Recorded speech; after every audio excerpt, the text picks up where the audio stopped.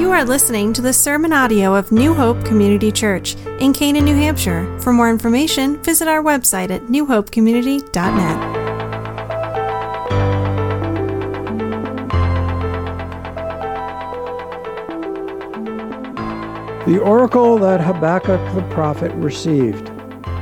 How long, O Lord, must I call for help, but you do not listen, or cry to you violence, but you do not save? Why do you make me look at injustice? Why do you tolerate wrong? Destruction and violence are before me. There is strife and conflict abounds. Therefore the law is paralyzed, and justice never prevails. The wicked hem in the righteous, so that justice is perverted.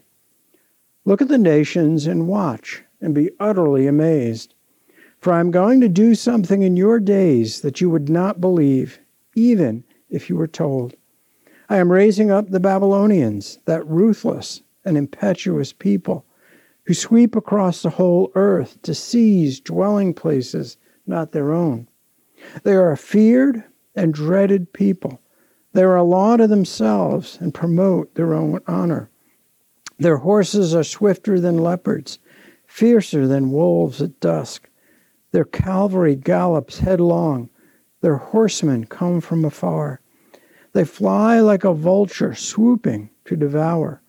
They all come bent on violence. Their hordes advance like a desert wind and gather prisoners like sand. They deride kings and scoff at rulers. They laugh at all fortified cities. They build earthen ramps and capture them.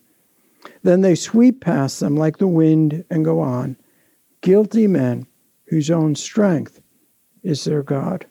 May the Lord give us insight into his word this morning. Amen. In a very short book called A Guide to Christian Living, John Calvin writes this. He said, a Christian is living simultaneously in the shadow of the cross and in the bright light of the resurrection.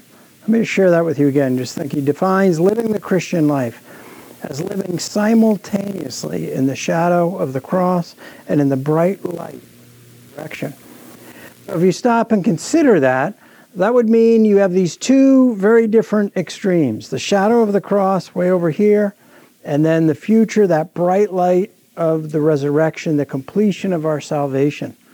But it's in between those two where we as God's people often encounter our greatest difficulties and deepest questions.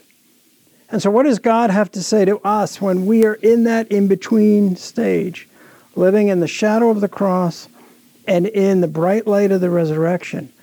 But we've got present trials and difficulties. And there are many questions that people are asking at this time, many that even as Christians we struggle with. Let me give you two that maybe you have thought about at some point in your life.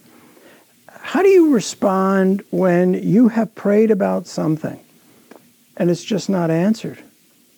It's just not happened. I know there are people here that have physical difficulties, deal with chronic pain. What do you say to someone who says, I've prayed about this. I've sought God on this with all my heart. Nothing. Nothing's changed. Or how would you respond to the fact that everything you have believed and read about God suddenly appears to be the exact opposite of what you are experiencing in life? Well, you've heard God is loving, you've heard he's caring, you've heard he listens, you've heard he loves you, but yet you look at your life and you look at the circumstances that are real before you and wonder, why does it seem like there's a contradiction here? Well, there's a reason we're going to the book of Habakkuk for insight on this. Because Habakkuk is living, in a sense you could say, in the shadow of the cross and in the bright hope of the resurrection. So open your Bibles to the book of Habakkuk. And what we're going to look at is two specific points just on the first 4 verses here of this book. In other words, if we're going to live as Calvin said, the Christian life in those two different extremes, and we're in the in-between. We need to do so by first spending time with the prophet Habakkuk. We need to enter his world and see what is he doing in that world that would be of help and assistance as we seek to live our lives for the glory of God. Notice how the book that Habakkuk the prophet received. So when you think about that, this is called a superscription. Most Old Testament books open with a superscription. And that means here's an introduction to the book, and typically you look for certain things in a superscription. You look for who's the prophet. You look maybe for some information about the prophet, and then maybe some clues as to when was this written. Maybe a mention of a king or someone reigning at a certain point in time. So I said we're looking at here this reality of spending time with Habakkuk. Well, let's look at the superscription and see what we can find out. I read it for you in the NIV. Let me read you two other versions and see if you notice any slight differences. The ESV begins with this: the oracle that the prophet Habakkuk saw. The Tanakh, which is the English translation of the Hebrew Bible, says it this way: the pronouncement made by the prophet Habakkuk. They are very much the same. Oracle, pronouncement, what Habakkuk saw, what he received, all agree with the sources from God. So in one sense, this opening superscription does not tell us a whole lot. In fact, all it tells us is there is this oracle, this word of the Lord, that comes to Habakkuk, and Habakkuk is a prophet.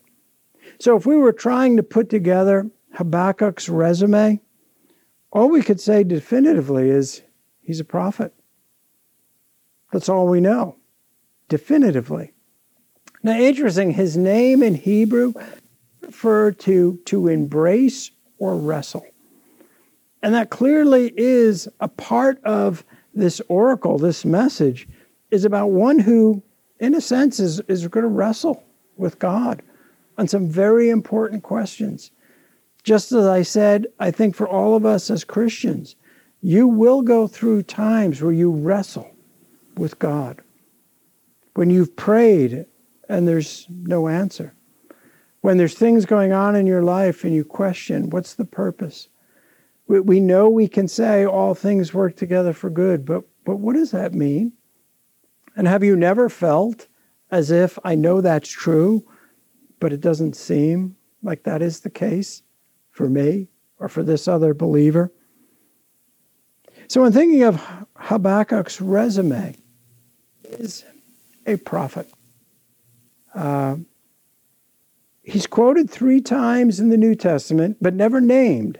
So in other words, the 3 references are more in particular to a statement in chapter 2 where it says the justice or righteous will live by faith.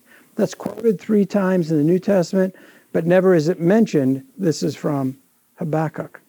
So in other words, the only time he is referenced in the Bible by name is this short statement, the oracle that Habakkuk the prophet received.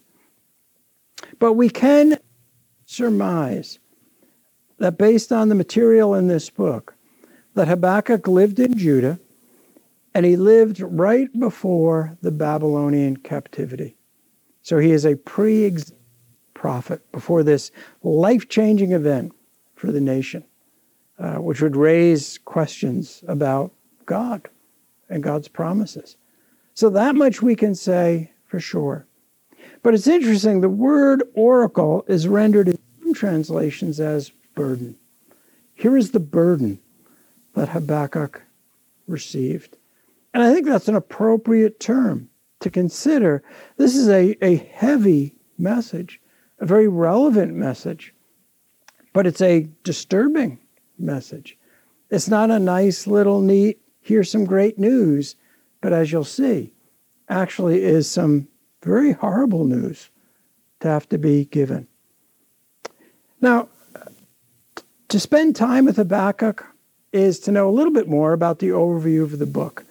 And fortunately, it's a short book, 3 chapters, but it's laid out very specifically. And so I want to give you a brief overview of this minor prophet. In other words, we're looking this morning at verse 1 through 4. That's the prophet's first question. His first question has to deal with how long and why. Then you'll see next week, verses 5 through 11 of chapter 1 are God's reply. God has an answer to that question. Then, in chapter 1, verse 12 through chapter 2 and verse 1, most Bibles are set up this way, you have Habakkuk's second question. He has a follow-up question based on God's reply. And then you can anticipate in chapter 2, verses 2 through 20, you have God's reply to Habakkuk's second question. But then what is most interesting is chapter 3 is a completely different style. Chapter 3 reads as a psalm, and it's Habakkuk's prayer that expresses confidence once again in God. So keep those bookends in mind, how this book begins with a question, but how it's going to conclude in praise and worship of God. So now you have the book of Habakkuk in a nutshell. So you know what's in it. We know it's an oracle, but we still want to spend time with Habakkuk here. And to do that, we need to step back and say, what is the function of a prophet in the Old Testament? Because clearly, we do know Habakkuk is a prophet. Clearly, it's not to entertain the people. It's not to tell them what they want to hear, because other portions in the scriptures mention false prophets who tell the people what they want to hear, not what they need to hear. So one of the concise ways to think of what a prophet is that a true prophet has 2 purposes in the Old Testament: to tell forth and to foretell. So the tell forth part means they are bringing God's specific message to a relevant concern or issue in that day. But that message also often transcends and has greater future spiritual significance as well. And the foretelling is sometimes the message speaks of events to come. Maybe in the short future, but it can also include events that are yet to have happened. And we see glimpses of that in this particular minor prophet. So that is the purpose of a prophet. They're to act in a similar way as John Stott used to say a sermon or a pastor accents. They're a bridge between 2 worlds. They've got 1 foot on earth and 1 foot in heaven. And they're bringing God's message to us. Habakkuk is that vehicle. And so in order to appreciate what we're going to read, we need to step into his world. There's an expression that my wife sometimes says to me, and she says, "Welcome to my world." And I think you know what that means. You're just saying that's where I live. That's what my world is like. Well, how much do we know? How much do you know about the world of Habakkuk? What if he said to you, and in a sense he is saying this in these first 4 verses, welcome to my world. Let me take you into the world where I live and what's going on. But right before we transition, I want you to go to the book of Deuteronomy. And in Deuteronomy 18, since we're spending time in the shoes of Habakkuk, Deuteronomy 18 reminds us of the standards for a true prophet of God. Deuteronomy 18 and verses 19 through 21. There you have Moses given these instructions as to the reality that there are true prophets that God will send. His bridge between heaven and earth.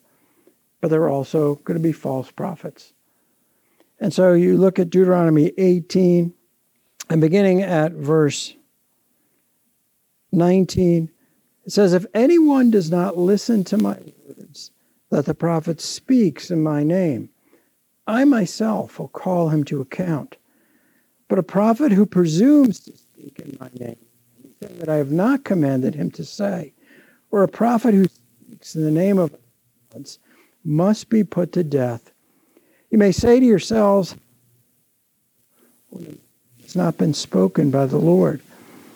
If what a prophet proclaims in the name of the Lord does not take place or come true, that is a message the Lord has not spoken. The prophet has spoken. Seriously, do not be afraid of him. And think of that last phrase, do not be afraid of him. In other words, one who speaks with the authority of God is to be feared, because this message is a holy message. And that would say to us, for Habakkuk to be given this label, you are a prophet, in many ways is a potential death sentence. Because if I don't speak what God has said to me, then you should kill me. God should judge me. And so it gives us a whole different perspective of spending time in Habakkuk's shoes here and seeing this is how we should listen to what he says. And we know that there is a way that we can the accuracy of what he's going to unfold here for us. But that's our first point to begin with, is just spending time with Habakkuk. And so go back to Habakkuk chapter 1. And with that point in mind, look closely at verses 2 and 3. And probably in most of your Bibles, it says something beginning this section with Habakkuk's complaint. And I think we might want to word that differently. Because I don't know about you, when I think of complaint, I almost want to think of like, he's just like let loose here. He's had a bad day, a bad week, and he's just venting. But that's not what he's actually doing. But listen again to verses 2 and 3. How long, O Lord, must I call for help, but you do not listen? Or cry out to you violence? Why do you make me look at injustice? Why do you tolerate wrong? Destruction and violence are before me. There is strife and conflict abounds. Welcome to my world. And it's in that question, how long and why, that what we have here is a lament. That God, through Habakkuk, communicates a message that is not whining. It is not venting. It is not ranting. It is what's known as a lament. And there are many laments in the Word of God. The book of Jeremiah has lamentations in it. Then we have a book itself called Lamentations, filled with lamenting, sorrow expressed by God's people. And we have 1/3 of the Psalms are classified as laments. So if it's not whining, if it's not complaining, what is a lament? What is a vehicle? Commonly used in the Old Testament that actually has been given recent attention, a good thing, by many New Testament scholars, saying there is a biblical place for lamenting. And so when you think of lament, it kind of has 3 parts to it.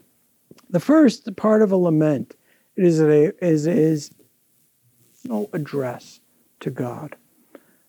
It's a personal address to God. And you see that in verse 2. How long, O Lord? The covenant name for the God of Israel. It's personal. And it's addressed to personal God. So a lament has this personal address to God. But then a lament also includes a recognition that something has gone wrong. That something has gone wrong. What this tells us is God does not want us to be a people who are naive about pain, suffering, and difficulty, and the dark, deep questions we struggle with. He doesn't want you to pretend that those don't exist, to somehow go through the Christian life with blinders on and just ignore those things. because laments are a gut-wrenching, honest statement. This is not how it should be. This does not appear to line up with what I know about who you are, God. So there's a refreshing honesty to a lament, saying something is wrong here. But the third element in a lament is that that is an expression of trust and praise to God. Embedded in a lament is an expression of praise and trust in God. Because even the very expression of sorrow and confusion is addressed to, "O Lord, how long?" It's interesting that this is not the first time, the only time, where you have this question raised, how long? God himself will say that to his people often. How long will you not listen to me? You get to the book of Revelation. In Revelation 6, you have the saints under the altar who have been martyred cry out, "How long, O Lord? How long?" So Habakkuk is not alone in expressing lamenting. It's the vehicle through which God's message will be delivered. And so we've considered now somewhat stepping into Habakkuk's shoes. But we need to get more acquainted with his world, because if we are to live in the shadow of the cross and the anticipation and brightness of the resurrection, we must also wrestle before God in faith. We must see that there is a place in the Christian life to wrestle before God in faith. And so we see this clearly in this entire section. But again, verse 1, I drew attention to the title Lord, Yahweh. But if you go through this book, you see titles used by Habakkuk. He speaks of the fact that this is God he's speaking to, the Almighty, the powerful one. He uses the reference to the Holy One, the Rock, and my Savior. A perfect example of how a lamentation is matched and embedded with a trust and a confidence that this very God is listening. This very God will prove faithful. Notice in chapter 1, but verse 5, which we'll get to next week, says, "Look at the nations and watch and be utterly amazed, for I am going to do something in your days that you would not believe, even if you were told." It is clearly indicating that there's something down the road that's going to happen that hasn't happened yet. But God is moving all the pieces in place. And Habakkuk needs to see, in a sense, what we need to see when we pull back the curtain and are honest about what we see in this world. Because as you look closely at verses 2 through 4, now we look into the world of Habakkuk. We see what is going on that would call him to cry out, "Why, Lord? And how long?" And so let's take a closer look. I think we will naturally draw some parallels, we might say, between our situation, our world, and Habakkuk's, and see suddenly, although Habakkuk was back in the 7th century, that our worlds are very much the same, with the same questions that we wrestle with. But notice in verse 2, he says, "Do you not listen or cry out to you violence?" Now, the word violence is a very strong word there. It's used to only refer to the result of sin. So Habakkuk looks at his world and he says, all I see is violence. All I see is the devastation of sin. God, where are you? Well, why don't you stop it, since you're all powerful? Have not any of us ever thought that in our own prayers about something? God, I know you can do everything. I know you're omnipotent. But why? Isn't that even what Paul prayed when he prayed about this thorn in the flesh? I pleaded 3 times that you would take it away. I don't think Paul was kidding. I think he prayed with all of his heart. Wasn't that he lacked faith? So notice in this, he says, I see all this violence, but you do not save. Whenever you look in the scriptures, has there been a pattern that God always saves and delivers his people? And you hear Habakkuk will find himself living before the Babylonian captivity and exile. And he will say, when will this stop? When is enough enough? Now he's saying this not because he has no faith or no knowledge of God, but actually because he has faith in God, because he knows Israel's God. He's saying this does not look like what I've read, what I've heard, what I've known. Notice the next verse. You have 3 couplets to lay out Habakkuk's complaint, his lament. And the first couplet is simply injustice and wrong. It looks like you just turn the other way here.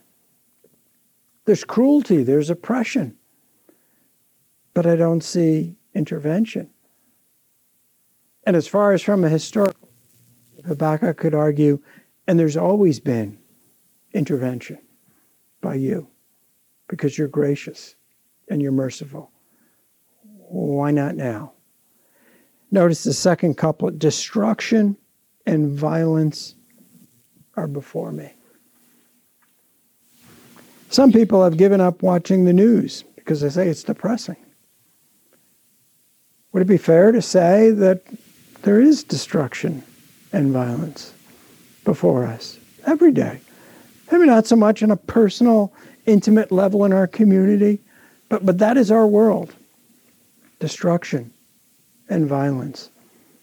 Notice the third couplet is there's strife and conflict. Nobody gets along.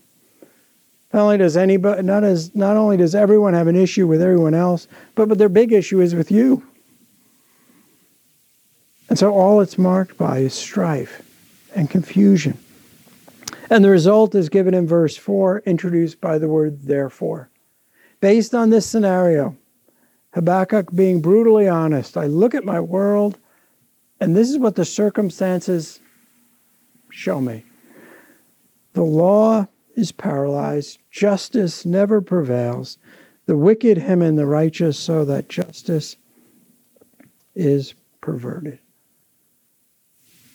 Like, where is justice? Where is the person who's following you rewarded and blessed?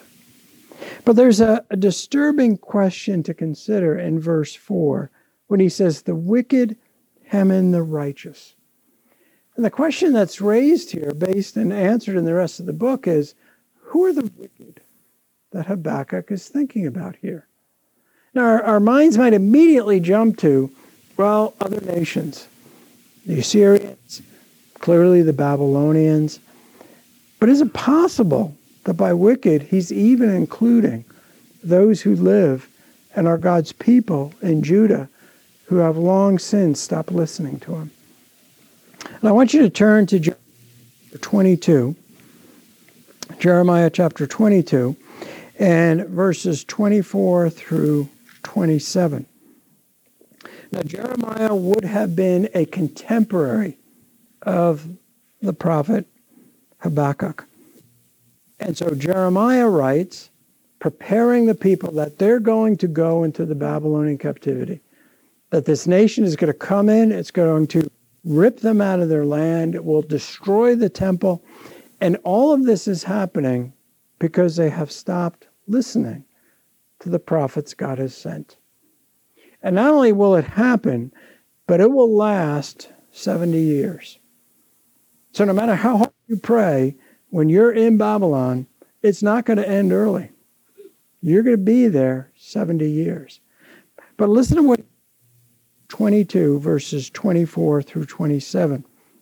Jeremiah writes, surely as I live, declares the Lord, even if you, Jehoiachin, son of Jehoiakim, king of Judah, with a signet ring on my right hand, I would still pull you off.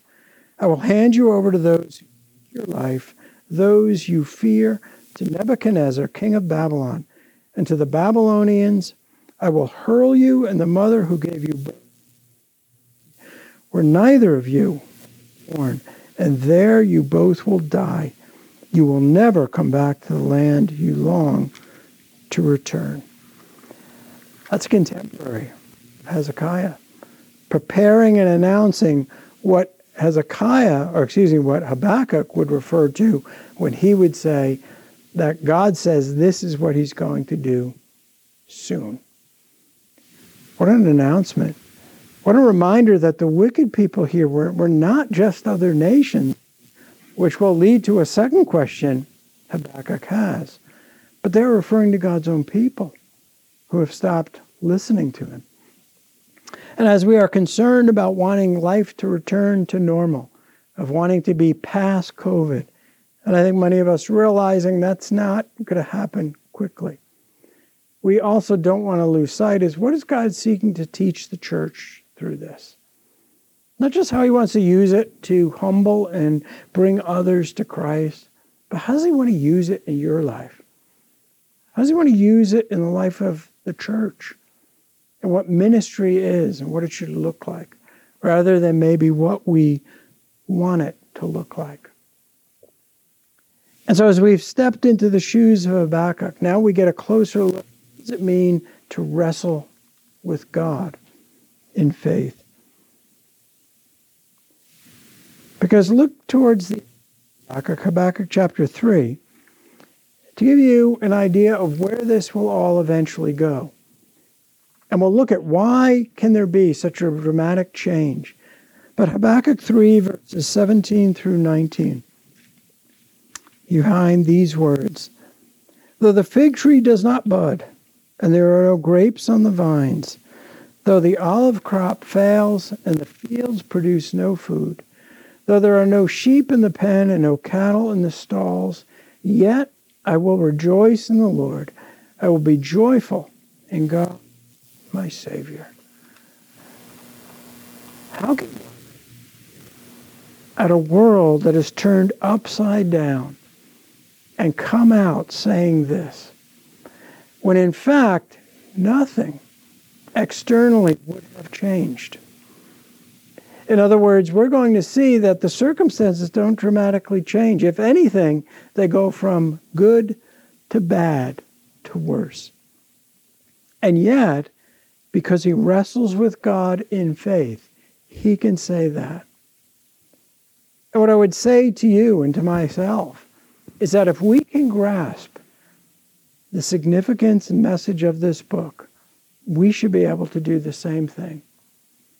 In a world where maybe the circumstances are not going to change quickly, and the circumstances in your own life that you wrestle with and the questions you have may not be immediately answered, you can still, by wrestling with God in faith, say, no matter what, I will rejoice in God, my Savior. A recent survey of what are the major struggles people have included these: anxiety, marital strife, depression, conflict, angry about things, abuse and hurts that they are still struggling with, and also the rise in addictive behaviors. In all of those things, is it possible to be able to lament, but to walk away with a faith that is as strong as Habakkuk's? Let's pray together. Gracious God, may we learn from your word that everything that has been written is written for our teaching and instruction. We thank you that you are a powerful God. We pray these things in Jesus' name. Amen.